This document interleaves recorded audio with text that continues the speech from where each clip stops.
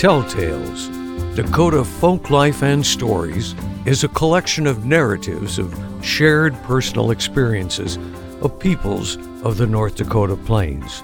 They originate from and are shaped by interviews with senior citizens, many who are in elder care facilities.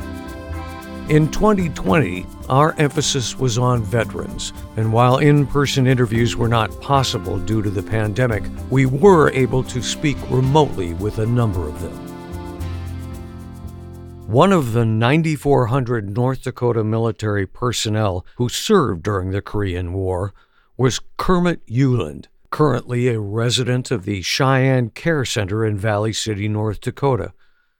Over the years, Kermit has suffered 4 heart attacks as well as a stroke, but he was in good spirits and happy to talk with us via FaceTime during the height of the pandemic isolation of 2020.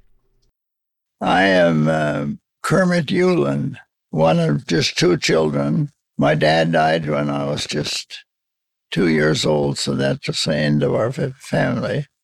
Had my ups and downs, but I've been able to get spare parts so far. Growing up on a farm in the 1920s near Cooperstown, North Dakota, medical attention, much less spare parts, wasn't easy to get.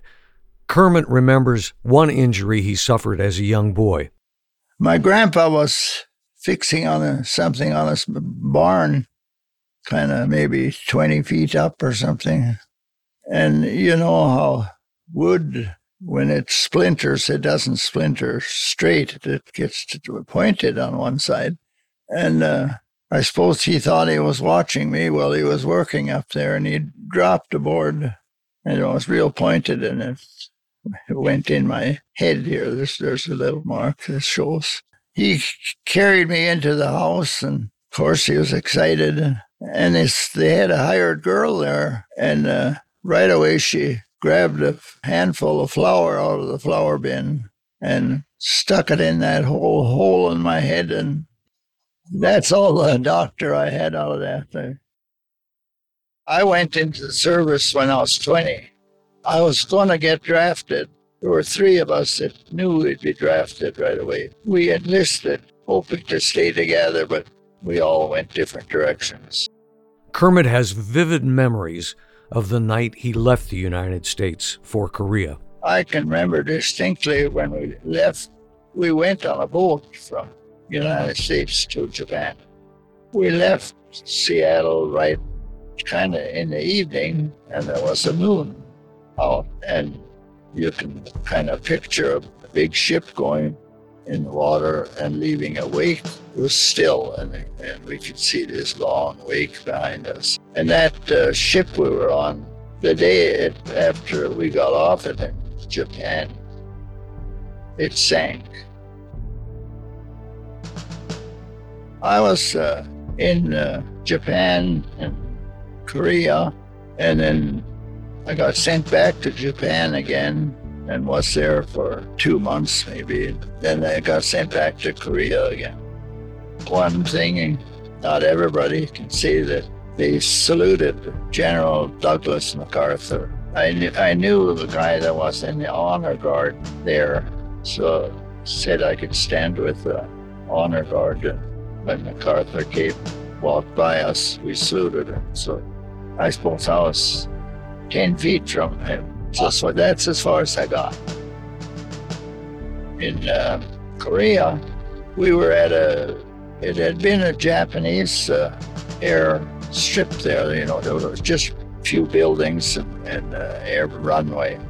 Japanese told the Koreans what they could and couldn't do, and they were very hard on them, I think. They were hard on us when we were first there. We were the first ones there.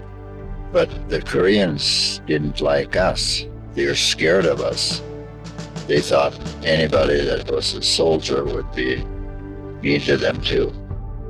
I got to be good friends with some Koreans. There's some that worked for us, did work around the base. I got invited to this wedding, a Korean wedding, and was looking forward to that, but our commander wouldn't let me go.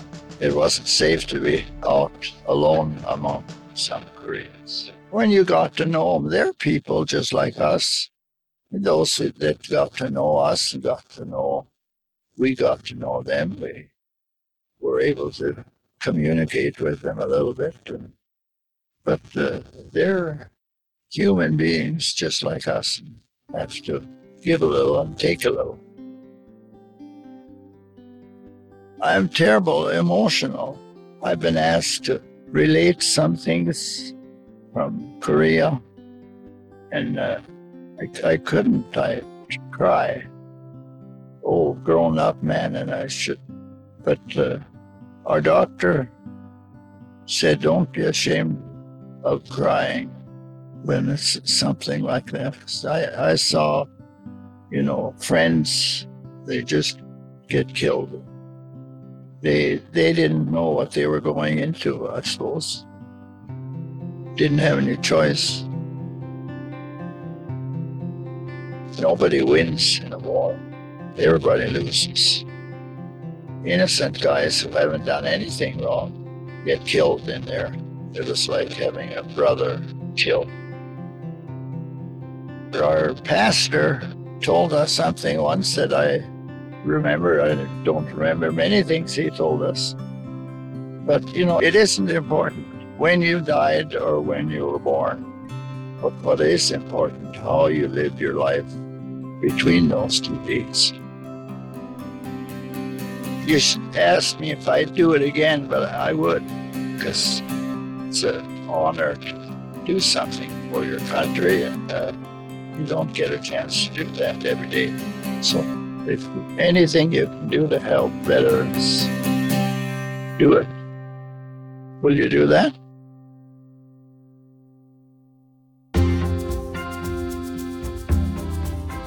Produced in partnership with the Cheyenne Care Center in Valley City, North Dakota, and Dakota Legacy. This project is produced in part with a grant from the North Dakota Council on the Arts, which receives funding from the North Dakota State Legislature and the National Endowment for the Arts.